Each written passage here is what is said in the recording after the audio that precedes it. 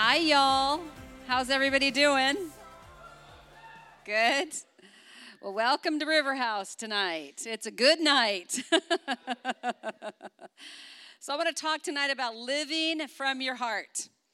When God created the Garden of Eden, he brought heaven to earth. And Adam and Eve were his family. They were his children. And he gave them everything, just like us mamas do. We give our kids everything we have, we want them to have. And that was how he was. He gave us everything, all dominion, all authority, all the inheritance of heaven. And the best part is that he met with them every day. He fathered them. He walked with them. I mean, I just stop and think about that. Like Adam and Eve walked in the garden with God. Like the God of the universe, the God who spoke the world into existence.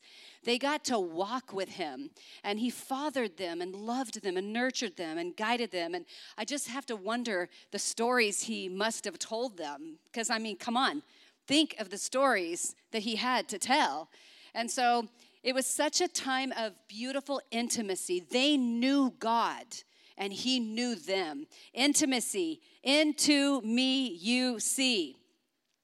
Genesis 2:25 said, Adam and his wife were both naked and felt no shame. They felt no shame. They were running around the garden with no clothes on, and it didn't matter. They were completely open, hey, watch it over there. We're talking scripture now. Come on. But they were vulnerable. They were living from their heart, just freely walking in love and nurturing. And how beautiful that must have been. The plan was for God to create a big, happy, healthy, eternal family. Because God is all about family. He's all about community. I mean, the whole Bible is basically all about one family. Family matters to God.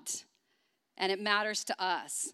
So the plan was for Adam and Eve to grow the garden, extend the borders, and the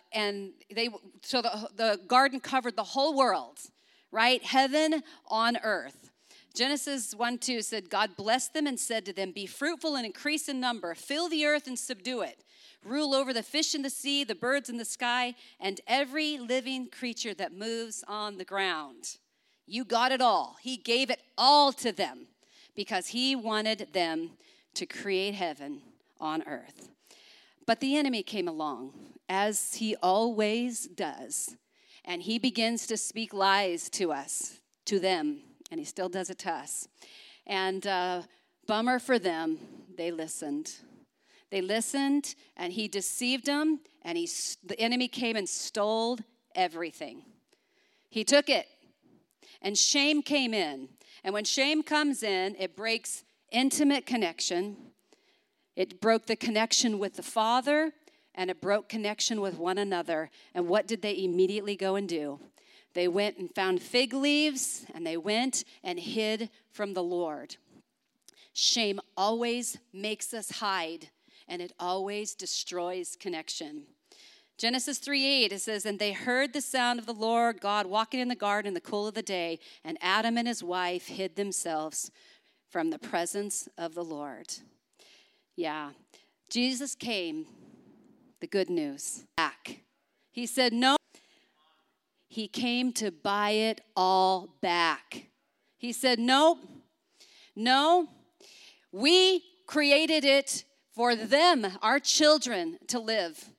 And so he did whatever he had to do to buy it back. Hebrews 12:2 says, looking unto Jesus, the author and perfecter of our faith, who for the joy set before him endured the cross, despising the shame, and now sits at the right hand of the Father. So Jesus is in the Garden of Gethsemane, and the Bible says that he was in such turmoil that he literally sweat blood. I mean, drops of blood. I mean, I can't even fathom that, because I've been in some pretty deep turmoil, and I've never seen blood drop down yet. So I'm glad you thought that was funny.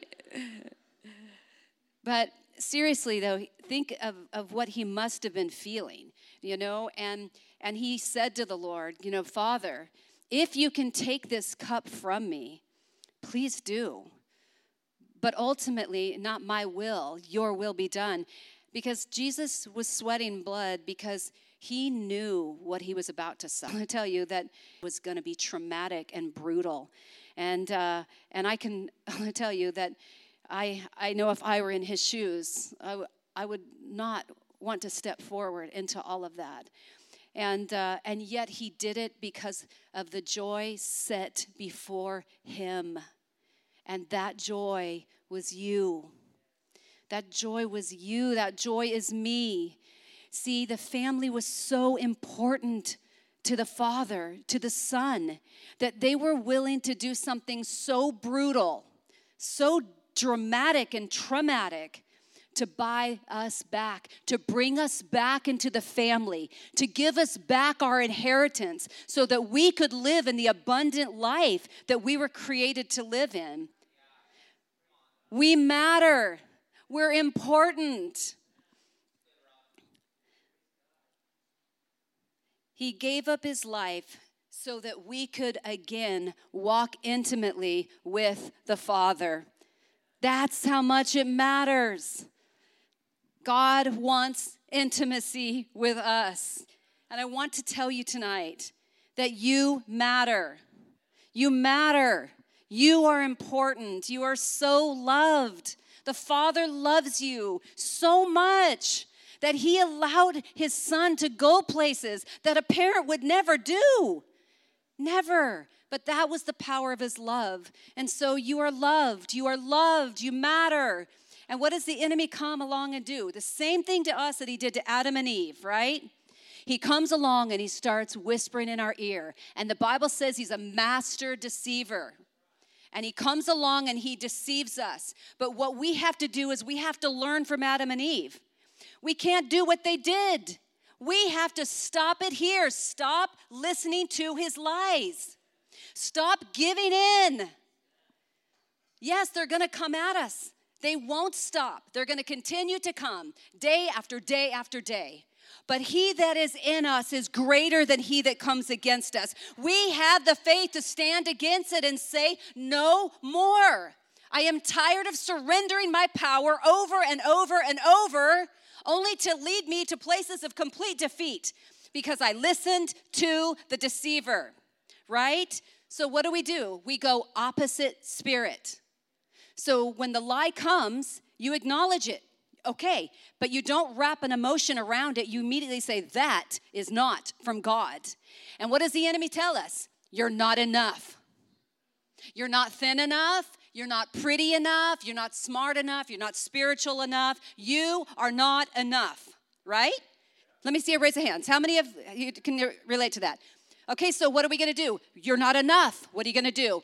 I am more than enough. Jesus loves me so much that he died for me. I am enough. You are not important. I am important. I am important to God. I'm important to this church. I'm important to my family. And you stand in the truth, right? Peter says, be of sober spirit, be on the alert. Your adversary, the devil, prowls about like a roaring lion, seeking someone to devour, but resist him.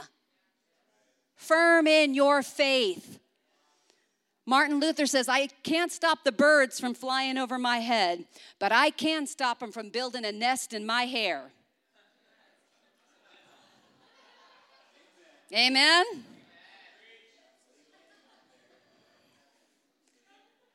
So when I was in the middle of my wilderness journey, watched my whole world fall apart, literally, and I had made a covenant with God. And because I wanted to quit and God didn't want me to quit. He wanted me to keep going. And all I could see is my life in ashes, having no idea where I was heading and where I was going. And one day the Lord woke me up and he said, I want you to move to Orange County. And he gave me 3 scriptures. And before I ever got out of bed the next morning, he confirmed them. So I had a decision to make. I was in covenant with him. And now he's telling me to move someplace where I don't know anybody. And that's going to be a complicated move. So many things involved in that move. And I obeyed because I had to, because I trust him, because I know he's good. I know his ways are not my ways. And so I made the decision to go. And as I was leaving town, I was pounding down the gates of heaven. Lord, I was quoting scripture at him. I was praying for my family. I was going after it. And all of a sudden, I saw a vision. And it was me pulling up to a big, majestic estate. And I went to the front door, and I'm beating down the front door, ringing the doorbell, and nobody's answering. All of a sudden, the groundskeeper comes, and he says, Robin, the front door is bolted, but you have a key to the back door. So I went around, I went in the back door, and I walk into this kitchen that smells of beautiful fragrance or smells, and I looked, and there was a whole group of very powerful people, and they were just finishing eating in a dining room, and they walked over, and they were sitting in the family room. Big, beautiful furniture, and you could tell this was, a very wealthy home. And the owner of the home, he was talking, and you could tell people had utmost respect because when he spoke, they listened. And he starts telling a story. He's very charismatic, and I'm watching all of this. And all of a sudden, he hears something. And he turns, and he gets a big smile on his face. And here comes his little girl in her little pajamas with fits, and she's coming down the aisle. And she jumps up on her dad's lap, and they go into this beautiful moment of sheer love. He's kissing, and she's kissing all over his face, and they're doing little butterfly kisses, and it's just this precious, sweet moment. And then the mother comes and takes her away, and he watches her until she's all the way down, and he can't see her anymore. And then he remembers the group. Oh, yes, where was I? And he goes back to telling his story. And as I stood there, tears began to fall down my face, and God said to me, Robin, you are that little girl. You are my girl. And he said, Robin, you don't have to pound down the door of heaven. He said, all you have to do is come and crawl up on my lap and tell me what you need from me, because I'm a good father and I love you. And it was the first time that I really got a glimpse of how important I really was. I really mattered. And even though the world around me seemed to be crumbling, God wasn't. He was strong. His love was pure. And I knew that I could keep my heart open and I could trust him on this crazy journey. We are his sons and we are his daughters. And we have his undivided attention anytime we want it. Do you realize that? We don't have to wait in line for God. We don't have to be put on hold. We don't.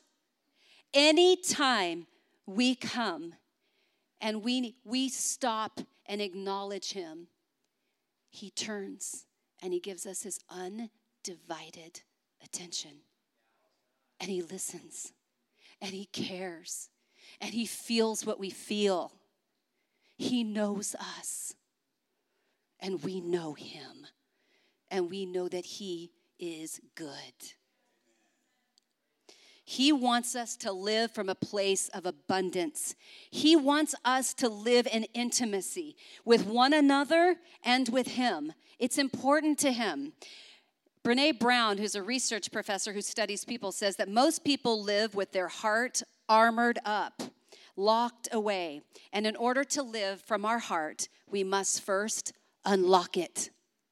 And that's what I want to talk about today.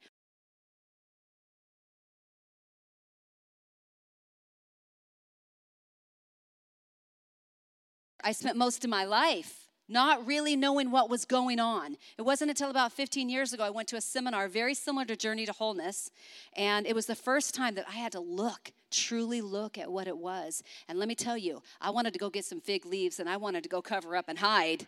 Like, this is too much. And especially when you're older, it is really hard to get real with your heart because you have to face things that you've been doing your whole life that weren't right. And so a lot of older people just decide to not go there. And they're just going to go ahead and just keep living the way they're living. But I was like, I'm not going to go to shame. The value that I found is at least I know that I have a lot of trauma and a lot of pain hidden in my heart. Instead of dealing with it, I pushed it down year after year after year. On top of that, I had a lot of brokenness, and I had been in denial about it. The third thing, one of the most shocking to me, because I always thought I was this free spirit. I just move with the wind, and I'm just so free and open with every human being I meet. No, I wasn't. My heart was locked in a cage, and I did not know that. So here I am, and I decided that I was going to find wholeness. I didn't care how, when, where, what, how. I was going to go after this brokenness. I was going to go after this pain, and I was going to figure out how to unlock my heart. And listen, I want to tell you something.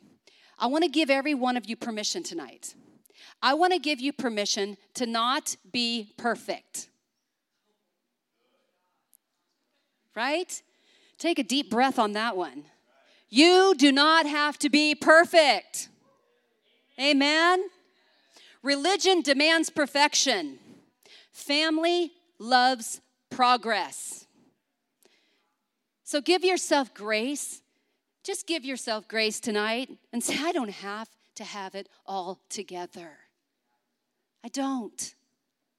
I just have to be willing to know what's going on in here. Right?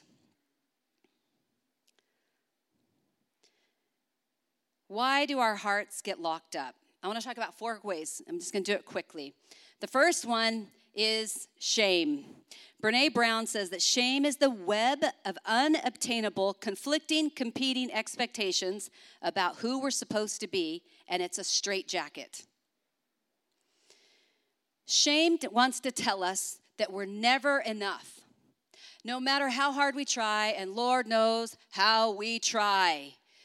Shame just continues to tell us you will never really be what you think you are. You'll never make it. You're never going to get the right job. You're just always settle because you don't have what it takes. And so when that happens, we feel down and we get discouraged and we feel shame and we lock up. Shame always makes us lock. The next thing is that we care too much about what people say about us and think about us. We really do. And let me tell you, that's been a battle for me. I don't want to get up and preach because I'm making myself way too vulnerable and then I don't know what you think of me. But you know what? I'm not giving in to that. I'm going to get up here. I'm going to make myself vulnerable and I'm going to preach it. Right? Yes. Because if we live our life trying to please man and trying to make everybody think good of us, it's like a rat running on a treadmill. It takes you nowhere fast, right? And it's so exhausting. And what's even worse is so often we don't think very good of ourselves. And then we project what we think of ourselves. We project that on you. That's what you think of me. I know it is. That's why you never asked me to be on prayer team. Because you don't think I'm powerful enough. You don't think I'm spiritual enough. And then I start getting an attitude towards her. I'm offended by her. She's done nothing. Nothing. But she runs prayer group and she's never asked me to do it. And so I put my own junk on her and then I look for ways that confirm it. See, there she is. She's talking to that person. She invited them. She's never asked me to do it. And we continue to do that with you. We just continue to do that over and over and over. And pretty soon, that is just a spiral. That is going downhill fast. So we have to quit caring what people think about us. So just forget what they think. Go do what you do. And who cares what anybody thinks or says about it, right? Amen? The next one is a big one, and that is we compare ourselves to other people. I have discovered that there is an infinite number of categories that we can compare.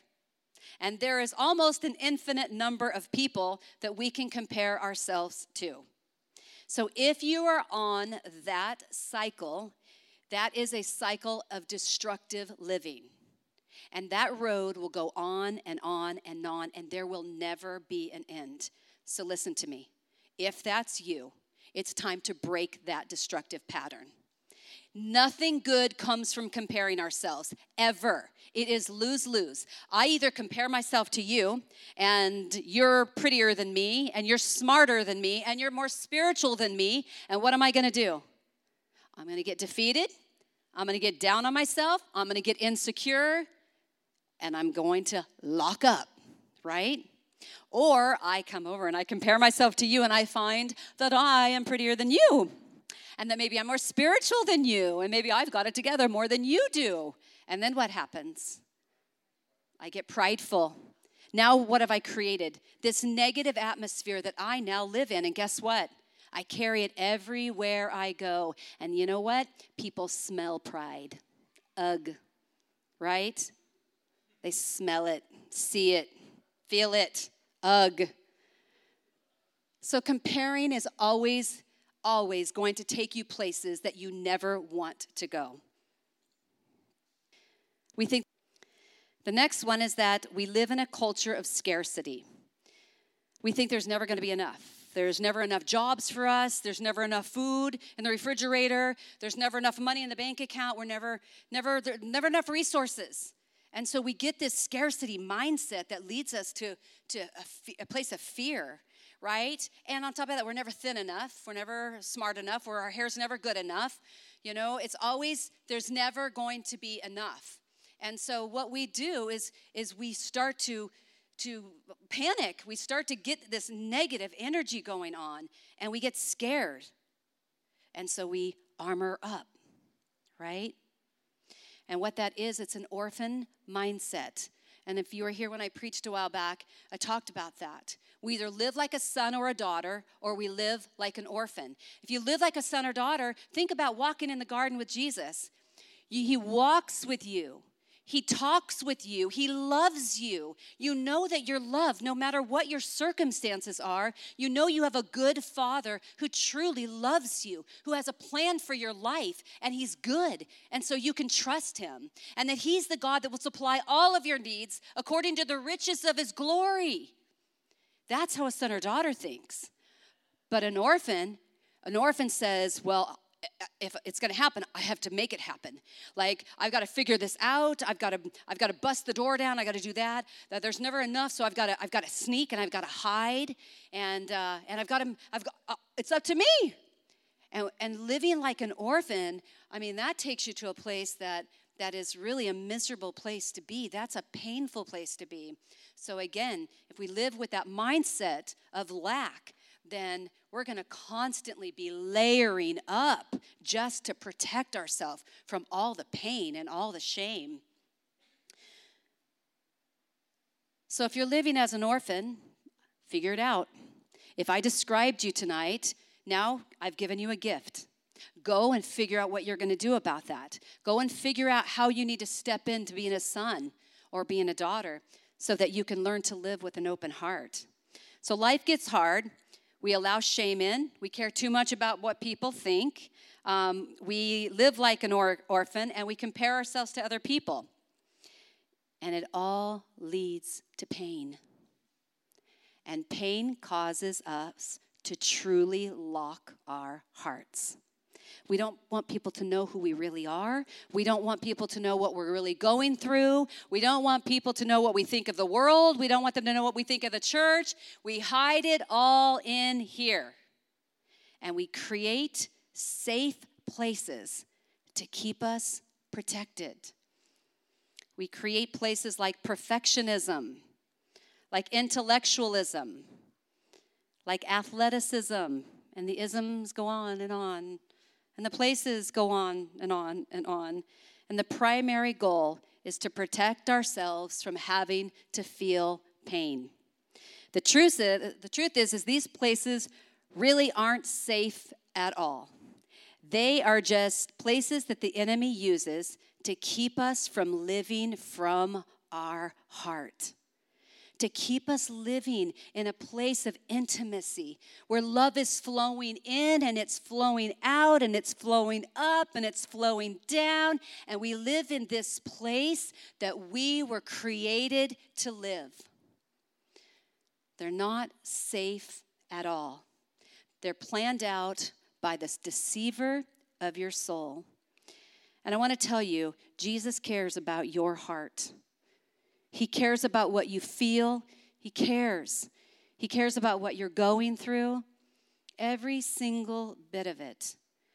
He gets up publicly. In fact, on his first public sermon, his very first time that he gets up publicly, he's in Nazareth and he goes into the synagogue. And when he walks in, they hand him the scroll from the prophet Isaiah. So Jesus starts to unroll the scroll looking for a scripture. And you know that whatever he's about to share is going to be really, really important to him, right? It's the first thing he gives.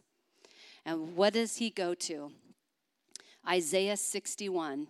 The Spirit of the sovereign Lord is on me, because the Lord has anointed me to proclaim good news to the poor. He has sent me to bind up the brokenhearted and to set the captive free and release the prisoners from the darkness and proclaim the year of the favor of the Lord.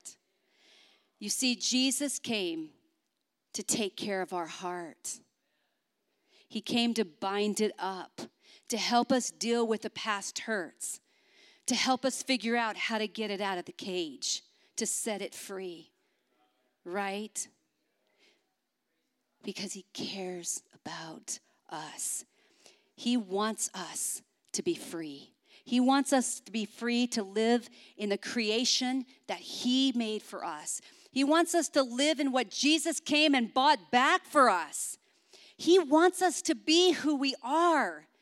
Wholly, completely, wholeheartedly who we are, because we are amazing. We are created in his image. I want you to know that our circumstances don't change until the heart changes. God changes our heart before he changes our life. Ezekiel 36:26 says, I will give you a new heart and put a new spirit within you, and I will remove the heart of stone from your flesh and give you a heart of flesh. So what is the key that unlocks the heart? Anybody know? One word. What is the key that unlocks the heart? I'll show you the sign language for it.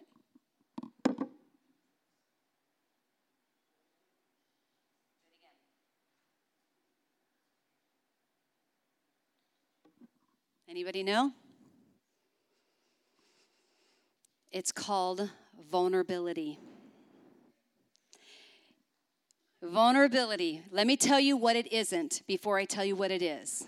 Vulnerability is not weakness. The sign language for vulnerability, actually, it was not what I just showed you. The language actually showed weakness. And there's a community of people that said, no, that's not the right word. So they have come up with this new word for vulnerability. And basically what they're saying is, we once were hidden, and now we're open.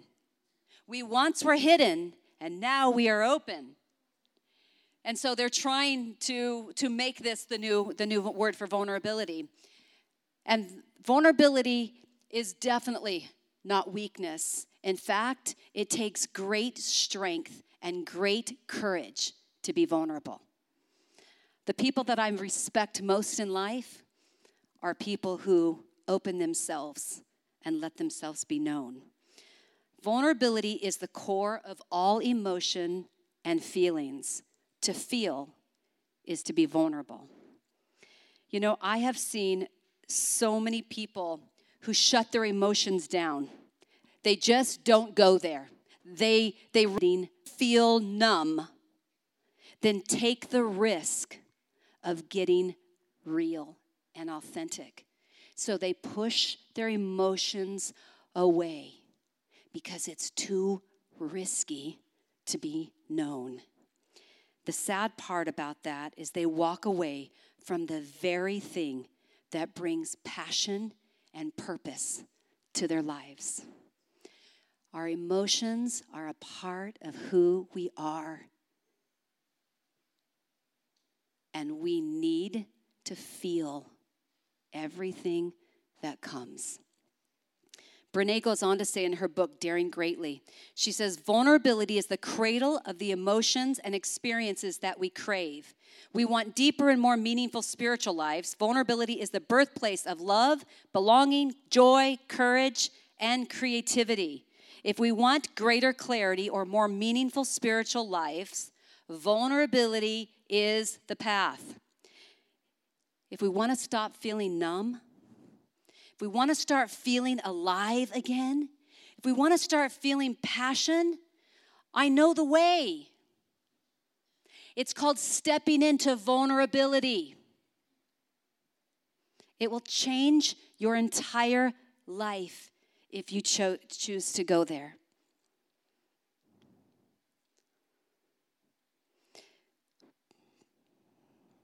In order to do that, it starts with allowing ourselves to be known. It's time to get rid of the fig leaves and come out of hiding. It's time to let yourself take the risk. Yes, you may get hurt, but it's worth the risk. You see, because we can only love and be loved as much as we are willing to allow ourselves to feel pain. Think on that. Our capacity for wholeheartedness can never be greater than our willingness to be brokenhearted. We must risk, because we were not meant to live a guarded, protected life. We were meant to live wholehearted, authentic lives. If I asked your heart questions, because by the way, did you know your heart speaks? It really does. Your heart, your emotions, they have a voice. But what happens is we ignore them. We never take time to ask our heart questions. You'd be amazed at what your heart will say. What are the, let it speak. So if I asked your heart tonight, what are the two most important things that you need? What would your heart tell me? I need, what was that? Love. I need to be loved. That is what your heart says. I desperately need to be loved. And the other thing that your heart would say is, I need to belong. Right? We need to be loved and we need to belong. And I'm going to tell you that the way that we get those needs met is by opening up our hearts and getting vulnerable.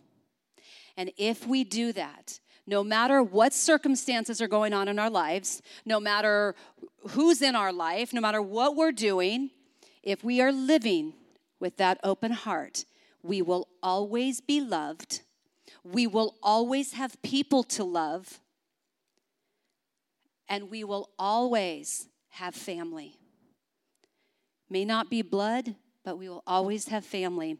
I told you that God called me to go to Orange County. I didn't know a soul. I ended up having one friend there. And I had just arrived, just gotten myself set up, and I have never been more alone in my entire life. Like scary alone. I was clinging to God, and I got a phone call from a girl that I didn't know very well, but she lived in Boise. And she said, Robin, my stepdad, who's no longer married to my mom, just had a stroke and he's in the hospital, and I know it's in Orange County. Would you be willing to go and visit him? And I was like, yes, please tell me where he is. So I showed up at the hospital. Long story short, he had made a mess and I couldn't get into his room. And so I'm standing outside of the room thinking, okay, like it took me 45 minutes to get here. I don't want to leave. Like, what do I do? And all of a sudden, I felt compelled to go and visit people who didn't get visitors. And so I went up to the front desk and I said, hi, I'm Robin, and this is what I want to do. Is there anybody that I could go and visit? The lady looks at me. She's like, who are you? And where are you from? And honestly, it was the first time in my life I knew my name, but I couldn't think what to say. Like, I'm not the retreat leader. I'm not the Bible study teacher. I'm not so-and-so's wife anymore. My kids aren't with me. I'm not so-and-so's mother. Like, I stood there with this blank look, and she's like, and I was like, well, I'm nobody. And she looked at me, she goes, who are you? I was like, she's going to make me say that again. I looked at her and I said, I'm nobody. She comes around that desk. She grabs me by the arm and she goes, well, of course you're somebody. And she's pulling me. Of course you're somebody. You're a volunteer. I was like, oh, okay. Okay. Where are we going? Listen, I'm telling you the truth. She's dragging me through this office. She starts introducing me to people. This is Robin. She's our new volunteer. No, this is Robin, so-and-so. This is Robin. She's our new volunteer. And I was like, okay. And then she set me down. She gave me a clipboard. She goes, sign right there. And as I'm signing, she sticks a needle in my arm. I was like, wait, what did you just do to me? And she goes, okay, will Tuesdays and Thursdays work for you? I was like, well, yeah, I have no life. Yes, that'd be perfect. I'll be there. What time? And so I became a volunteer at a nursing home. And after I got my shot and everything, I got my paperwork and got my schedule, I went back to visit. His name was Jim. And I went into his room. And I'm telling you, it was one of the most awkward moments of my life because he was probably old enough to be my dad, a very handsome older man, but he was trapped inside of his body.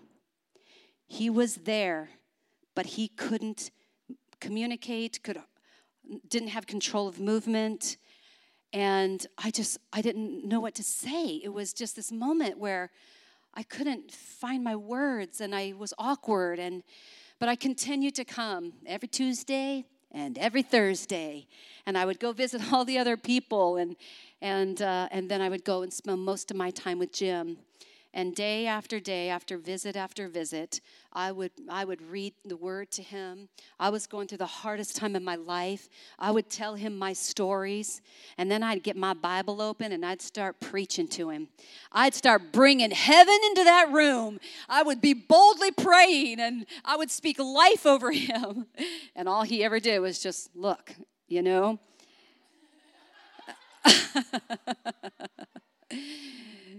So one day I showed up on my Tuesday morning, and the director of the hospital was waiting for me. And I walked in, she goes, Robin Werner? And I was like, yes. And she said, we need to speak with you, follow me. And I'm like, oh my goodness, like, did I do something? I'm trying to rack my brain, like, okay, last week I brought chocolate-covered strawberries. Did they get sick? Like, what did I do? And so I went in the office, and there was a man and a woman about my age in there, and they were clearly not happy. And so I sat down, and I said, is everything okay? And she introduced me, and she said, this is Jim's son and his daughter-in-law, and they have a few questions for you. I said, okay. And my friend here apparently did not get along with him, and she told me not to tell that I was connected to her. So here I am, and he goes, who are you? I started to do the same thing. Oh, nobody. I'm nobody. But the Lord was like, no, you need to tell him who you are. And so I began to tell him who I was and how I ended up here. And he's like, okay, but that was 5 months ago. Why are you still here? And I looked at him, and it was like I realized I'm still here because I love your dad. But I didn't tell him that. I just said, well, I'm still here because I want to be. And because I'm a volunteer. That's why I'm here. And long story, but he ended up telling me that I could continue coming, but never when the family was there. He did not want me in that room. So one day I show up, bopping in, Jim, I'm here. I went straight to his bed, and I turned, and his family was sitting there. And so I immediately said, I'm so sorry, I'll come back. And I started to leave. And as I began to leave the room, Jim, with everything that he had, began yelling for me. Like trying to find his words, trying to tell me, don't leave, come back. And I'm standing there. Never in 5-6 months have I ever seen Jim communicate. And he's calling me back. And I look at his son, and he's like, you can come back in.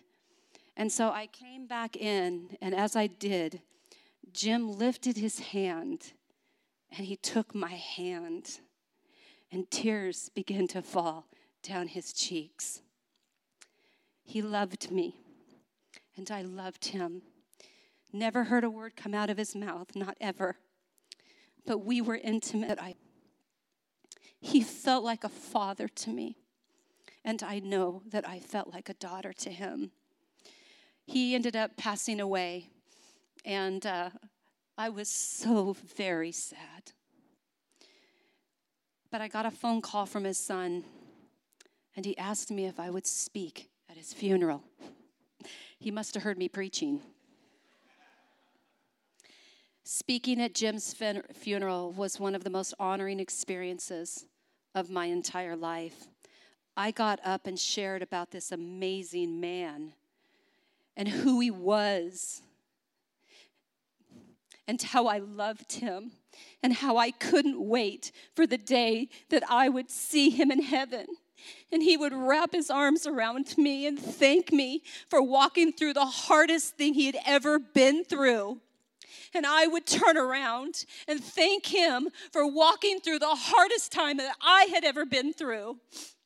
That is what it looks like to live with an open heart. We get to love, and we get to be loved no matter where we are, no matter what our circumstances are. We get to be loved.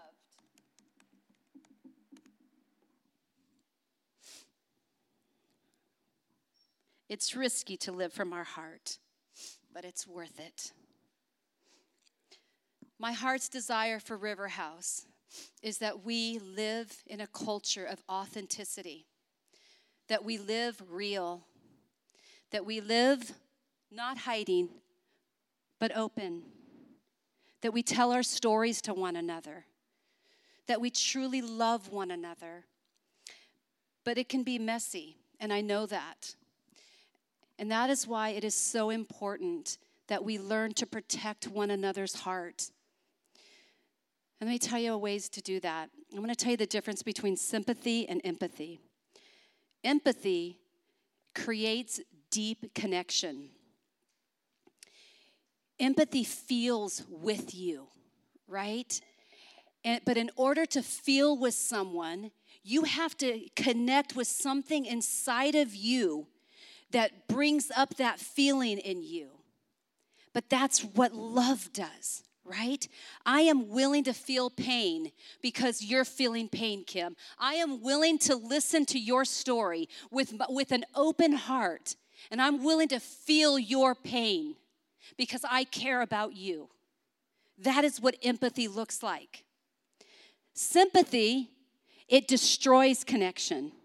Because sympathy says, I'm feeling for you. Bless you, I'll pray for you. Bless you. Let me ask you a question. You're hurting, you've got some pain going on, and you go to a friend, and you just need to share with them. So you begin to open up and give them some of your heart and show them your pain. You're getting vulnerable, and you look in their eyes, and you know they get it. You know it. They may not even say anything. You can see it on them. Or they may just be like, I know. I've been there. How does that make you feel? Yeah. Loved. You belong. You're understood. You're seen. You're known. It feels so good. Now change it. You're sitting in that same situation. You're opening up. You're giving your pain. And you look over and you can tell there is no connection. They're not feeling it. They're not with you. How does that make you feel? It hurts. You feel alone. And you want to shut down and you want to lock back up, right? So we want to be a people that empathizes with one another. When we sit down and somebody is sharing with us, we want to be somebody who listens with our whole heart, who listens with an open heart, right? We want to hear. And maybe you don't even get to talk that whole entire lunchtime. Maybe it's not your turn, but you just listen with a whole heart to them.